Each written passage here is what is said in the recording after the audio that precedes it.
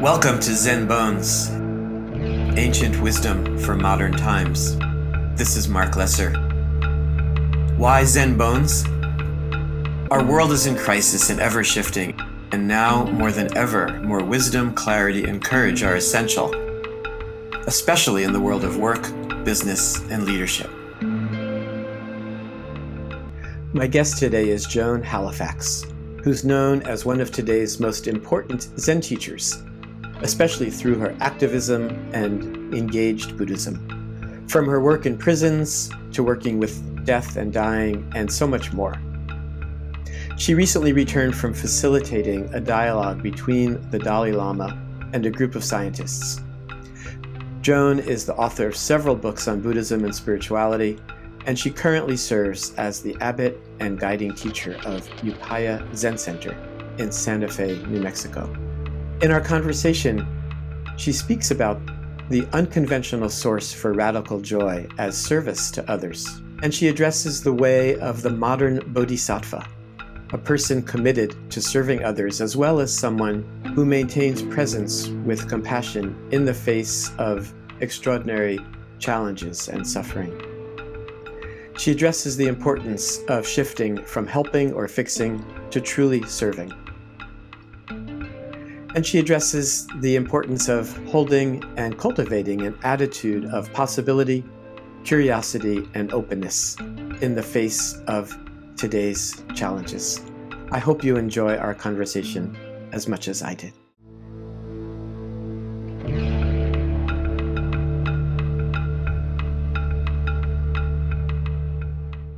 This is Marc Lesser, Zen Bones, Ancient Wisdom for Modern Times, and I am just feeling a lot of joy here with my friend Joan Halifax. Good morning, Joan. Good morning. It's great to see you.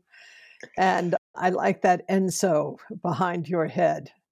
Beautiful. Yeah, well, who did that? That's a Kaz Tanahashi. Oh, of course. And yeah, who I don't know if I've ever shared with you the story of Kaz out of the blue called and asked if I would be his coach. And I was like, so Kaz, I'd come pay to just come hang out with you. Yeah. But Kaz and I had lunches together for, every other week for many, many years. And it's delightful I love this enso. He actually sat Rohatsu Sesshin this year at Upaya. He's 89. He sat every period doing fusatsu. He did every prostration. And I just have to say, and he gave these wonderful, very scholarly talks on the Avatamsaka Sutra from the perspective of green dharma or the environmental perspective. Mm-hmm. So it was a really extraordinary Rohatsu. It was the first time we allowed some guests who actually quarantined in order to be here. So the outer rim of the Zendo was all full, which made me happy. It was beautiful. Yeah, and everybody quarantined, which I think was very gracious of people. Yeah. So just for people who don't know, Kaz Tanahashi is one of the world's leading translators of Buddhist texts, especially Dogen, and also a calligrapher and just an incredible human being. And Joan leads a Zen center, Upaya, in New Mexico. And Rohatsu Sesshin is a traditional 7-day Zen meditation retreat that typically happens November 1st to 7th all over the world. And then Buddha's Enlightenment Day is then celebrated the following day on the 8th. It's a great. It's interesting. You and I, we were saying that the topic here, many, many possible topics, but the practice of joy and radical joy. And there's something about, these traditions and also I know that you have you have a lot of things going and wonder how you practice and find joy and antidotes to burnout, that because you are doing so many things. How do you practice with avoiding burnout and radical joy? Well, I think that's a wonderful question. You know, I think first is to understand joy or happiness or that sense of fulfillment. It's not the kind of, let's say, conventional happiness that comes from, getting a new car and you're happy briefly, or eating a pistachio ice cream and you have this moment of happiness. It's more this sense of fundamental well being, even in the midst of the complexities of our world today. And how do I maintain it? I don't always maintain it. I will honestly say, but having had big tastes of it in the course of my life, it is in a certain way a kind of reference point or a resource that I know is there even on very cloudy days, if you will. So I know that above the clouds, there's clear sky. And the clouds, in a certain way, give me an opportunity to examine the edge that I'm on, how I'm not practicing good self stewardship. And I think it's not to feel bad about the moments where the weather moves in, but it's to actually use the weather as a way to say, this is a kind of mindfulness spell, and so on. But I want to say something more, and that is, I recently returned from Dharamsala, where I was moderating the first day of a science meeting in the living room of His Holiness the Dalai Lama for the Mind and Life Institute and Mind and Life Europe. And His Holiness kept emphasizing, a couple of things. One is that, common humanity, we're all human beings, and the differences that we experience, the polarization, the conflicts, and, thinking about the war in Ukraine and the many conflicts, in countries across the world, and also the interpersonal conflicts that are in His Holiness's awareness, and of course, certainly in mine. And then that meeting was very powerful because it looked at some of the psychosocial causes of unhappiness, of burnout, and so forth. And then I was in a second meeting of young compassionate leaders. And these were young people from around the world who are social activists, including the former head of Extinction Rebellion from Ireland and other just extraordinary young people. And I would just say the common theme that these young people shared in the preparatory meetings was this sense of a burnout, of futility. They're all doing good work, and yet they're anticipating a not healthy future. And also, they just see the magnitude or the scale of the problems in the world ramping up and, on their watch. And so His Holiness heard what they were saying in his way. And His Holiness emphasized again and again, and I know this to be the case. He said, the cure for futility, the cure for burnout, in fact, is altruism, an altruistic heart. And I think this is the case, that when what we know from the research in compassion is there are three valences that receive benefit. And one of those is, of course, the person who receives compassion. Another is those who witness compassion. But most interestingly, those who are compassionate, and I speak about compassion in a very particular way, receive enormous benefit. So whether your compassion is just on the micro level, taking care of your little friend next to you, your little child, your little plot of earth that you walk upon, or whether it's like the compassion of my good friend Cristiana Figueres, who I was meeting with yesterday, who is the architect of the Paris Climate Accord. And I mean, her compassion is just boundless, and her energy is just boundless. And it is because her values are very much aligned with this experience of caring deeply for the world. And I don't do it to feel better. I don't do what I do to feel better. I just do what I do because that's what's before me. It's not like a pill that one takes and gets the benefit. But, after so many decades of doing a good thing here and there, I think that I've reached my ninth decade in a way like Joanna Macy, with a sense of joy that is underneath all of the weather. There's you may have, I think of it as a somewhat well-known quote. Someone asked, Suzuki, why do we practice Zen? And he's given many answers to that, but one is so we can be happy in our old age.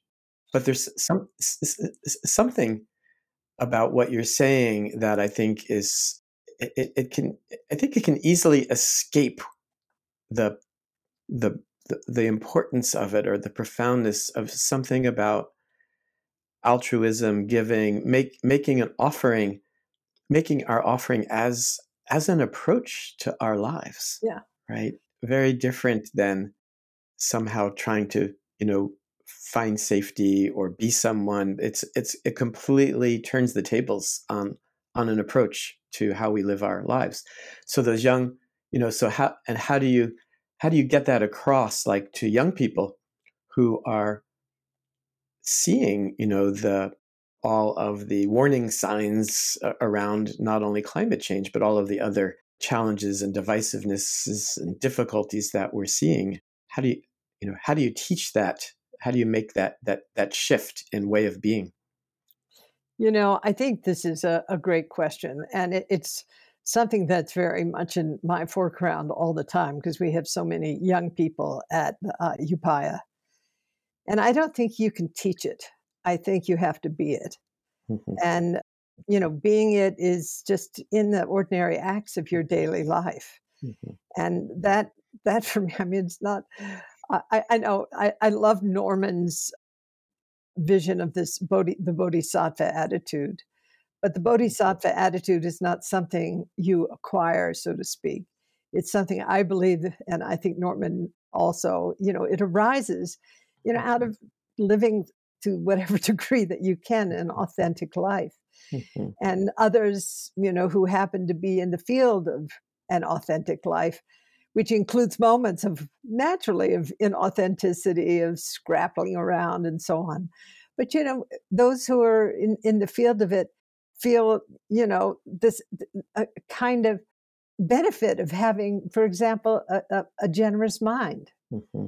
the first paramita, Mm-hmm. or a mind that's, cool and peaceful and stable, and wholeheartedness. Yeah. So manifesting the Bodhisattva attitude in the way that Roshi Norman Fisher has written about it and lives, is something that I think comes out of first, having a practice that is scrupulous, Mm-hmm. having a sangha that allows for the kind of trust for feedback, course correction for all of us in the community of practice, Mm-hmm. and also doing a good thing in the world. Mm-hmm. It's Yeah. not bad, I have to tell you. Yeah. I want to again just unpack the word bodhisattva. Is a person who lives for the benefit of others. And I think of the prime vows or promises, approaches. Beings are numberless, right? I vow to be of benefit. I vow to awaken them. And delusions are inexhaustible. I vow to end them.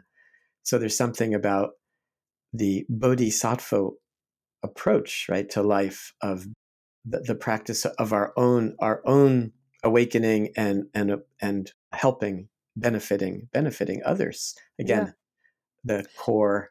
And it's interesting. I also think of that you were talking about His Holiness the Dalai Lama, who again, somewhat famously said, right, if you want to benefit others, practice compassion, right? If you want to be happy, practice, but if you want others to be happy, practice compassion. If you want to be happy, practice compassion. So That's it's his like message. something about like the unintended, right, consequences of Really. the Bodhisattva life or altruism is this kind of radical approach to our own well-being, our own sense of joy. And, I don't think you and I can emphasize enough how well, I can't speak for you, Mark, but I fall over the edge all the time. Mhm. And this is why I say, a community of practice where there's support for feedback is really important because, correcting course is part of the work that we do in the experience of practice. And, That's I wrote this book, Standing at the Edge, where I was looking at altruism, empathy, integrity, respect, and engagement and burnout. And, these 5 areas, the antidote to going over the edge, in terms of experiencing pathological altruism and empathic distress and moral suffering and disrespect and burnout is compassion. And I would not know all this had I not been all over all of those edges myself. yeah, yeah, yeah, yeah. I've been lately calling that edge or going over the edge, getting in touch with my inner Homer Simpson, especially the why does everything have to be so hard, you know, Uh-huh. and Yeah. but just yeah, whether and my inner grump or but there is something about then returning to how can I help? Yeah. What is it? What and there's no shortage of need for help in whether it's in my own household or out in the world. Actually, I try not to use the word help. And I'm sure you remember this these words from Rachel Naomi Remen, the physician philosopher. She says helping, fixing, and serving are 3 different ways of seeing life. When you help, you see life as weak. When you fix, you see it as broken. And when you serve, you see life as whole.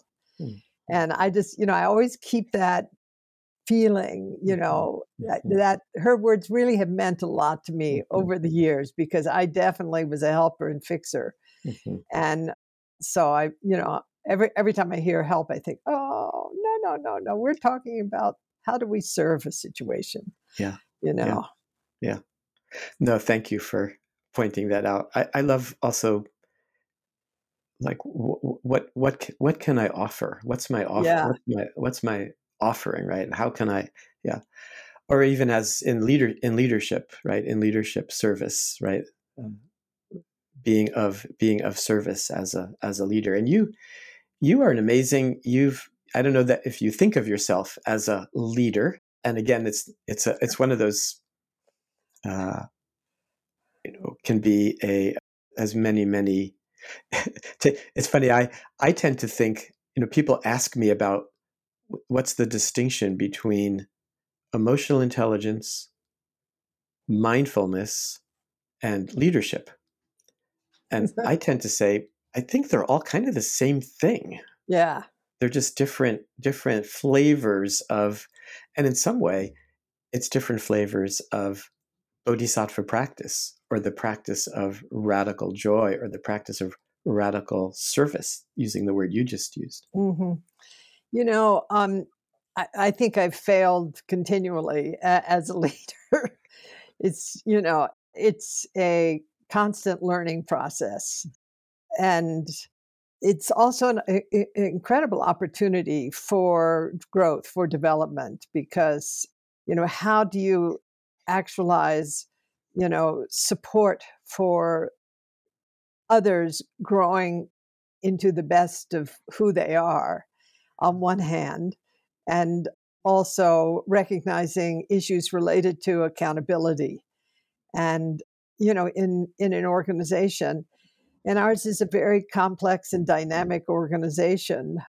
with all the problems that any institutional organization has, how do you actually have these sort of two valences in a healthy relationship?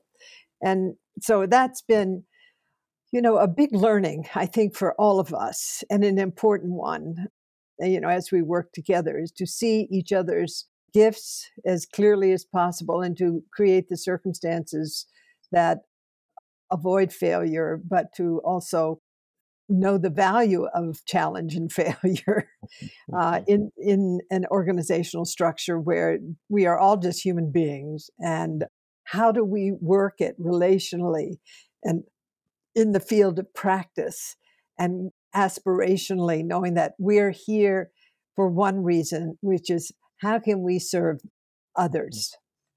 And so, leadership is a great area for growth, so to speak.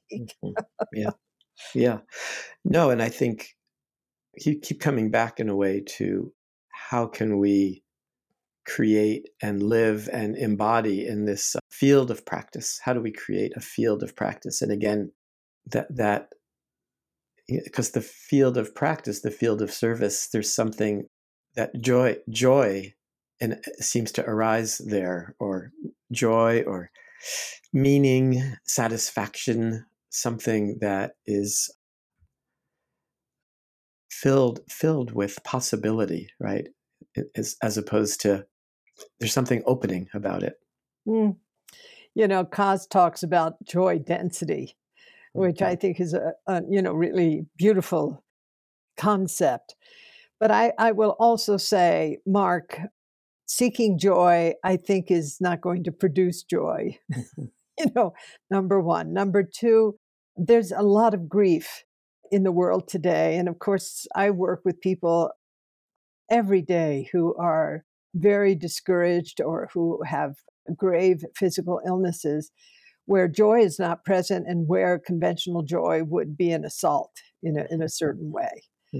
So I want to just also say that when you're working in weather zones, if you will, where suffering is really acute, pasted on joy is a toxin, like toxic positivity, so to speak. I really respect people suffering, knowing that there are profound opportunities for realization, for learning in the journey of suffering. And people like you and I, we have to go through it. And this is, in part about the development of our own character. So, for me, it's not just being happy. Yeah. No, we can't leave out, if we're going to talk about radical joy and radical well-being, we can't leave out suffering. Yeah. It's all part of the package. It is. I mean, the four noble truths or the four important learnings, is connect with the truth of suffering. I mean, it's, this is charnel ground practice, whether it's our personal charnel ground or the world charnel ground. And look deeply to see, why is this suffering in our world today? Because we really can't transform suffering if we don't understand deeply the roots of it. And that, having that taste that allows us to know who we really are, which is, at the base, at our very foundation, our basic goodness, the very core of our character is, we're free. This is, we're out of the box, if you will, of suffering. And then, of course, I love the path. Yeah. And that's our practice. Yeah. So again, just a note for anyone that might not be aware of this, this word that gets thrown around a lot, mindfulness. One of the first teachings of the historical Buddha, the four foundations of mindfulness. And the first is mindfulness of the body. And in that teaching, there's a large, in fact, it might be the largest teaching in there, is the charnel ground meditations, is to actually visualize or actually go. And this was originally in India, to go to the places where dead bodies were being burned, cremation ceremony, and yeah, the mindfulness of impermanence as a starting point. This is such an interesting question. This charnel ground practice, I hadn't really identified myself as, kind of in that area until I began to work closely with Glassman Roshi. Mm-hmm. And, Kaz and I went to Auschwitz doing the bearing witness retreats. We went several times, and I really understood in my limited way, the importance of Bernie's work and how to maintain a good heart in the midst of extraordinary suffering, and whether it was, the charnel ground of Auschwitz, or whether it's the work that I did in the prison system for 6 years as a volunteer working on death row and maximum security, or whether it's working with people who have catastrophic illness, or people working in the medical system who are so discouraged and burned out, all charnel grounds in our external world. But we have our own inner charnel grounds. Mm-hmm. And, being able to sit in the midst of our own confusion, anger, anguish, blame, self-righteousness, and to wake up in those charnel grounds, those charnel grounds are essential for us to actually connect with and learn from. Mm-hmm. Yeah. I miss Bernie. Joan was referring to one of her teachers, Bernie Glassman, who amazing person, social activist, and the work that he did taking people to Auschwitz and to bear witness, this kind of bearing witness practice. Very powerful. Well, you have things you have to do. So I think anything that you'd like to offer as a way of closing here around this bearing witness, making one's offering, radical joy, anything at all that you'd like to say? I'm sort of curious about your perspective on the charnel ground of Silicon Valley and the business world and the Bitcoin world. Just watching what's happening on Twitter, where I'm very active, on that social platform, network platform, and so on. And I'm just curious of your take. My take, Joan, is that greed, hate, and delusion have been very popular for thousands of years, and that it's easy, I think, to fall into. I'm saddened that effective altruism has now gotten such a bad name.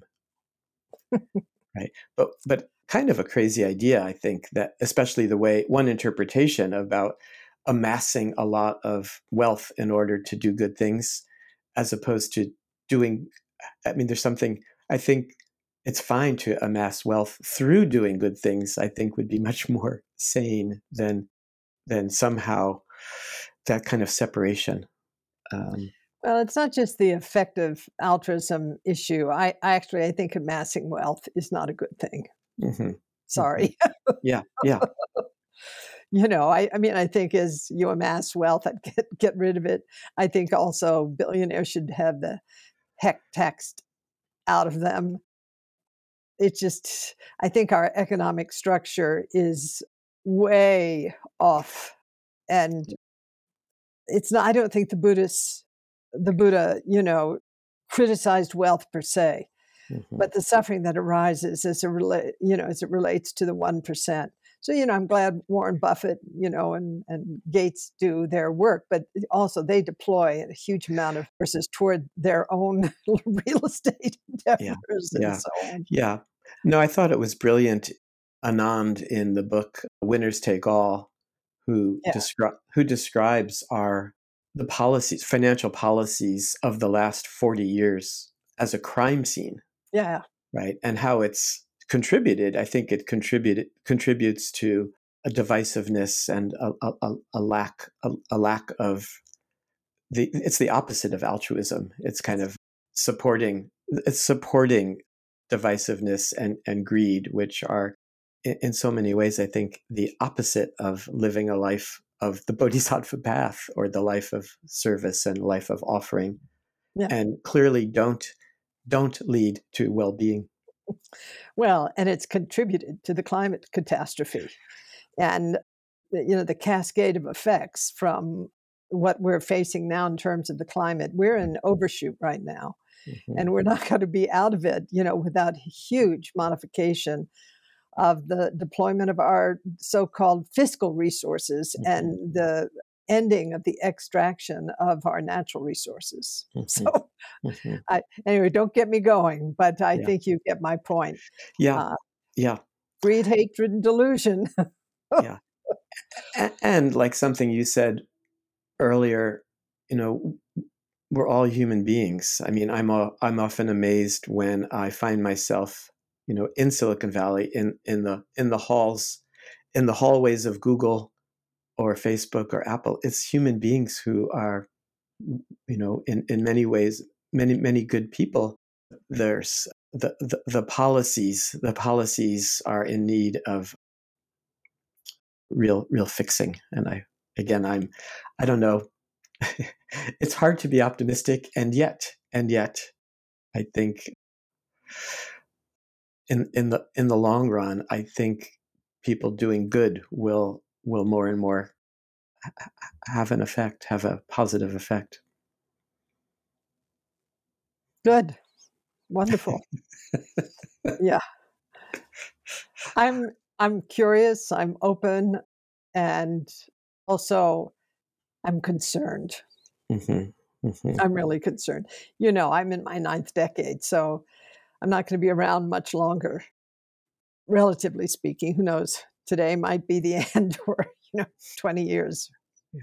But interacting with so many young people, which has been grace in my life, in the past few decades, I feel a kind of commitment to do, whatever I can, to a sense of love and responsibility for people, so we can, meet a world where flexibility and adaptivity are important, because we are going to have to adapt even further to circumstances which we did not ever know would be unfolding. At least I didn't, in our lifetimes. Very interesting time. I'm not hopeful. I'm curious, actually. Or I'm not optimistic. I'm hopeful. So I make a distinction between optimism and hope. But, this is, again, going back to Roshi Norman Fisher's Bodhisattva attitude. Holding that attitude of possibility is, I think, our work.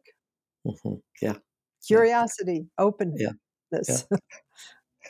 Yeah. I come back to one of my favorite quotes by Wendell Berry, who says, "Be joyful, though you've considered all the facts." Yeah, that's it. Beautiful, Mark. Yeah. It's just been a pleasure meeting with you this morning. And yes, thank you.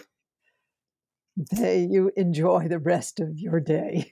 And may you thank you so much for all of your great service and offerings, and your being a model of radical well-being in the world. So thank you, John. And of continuous failure. And continuous failure, one failure after another. Yes, exactly. Thank you. Thank you so much.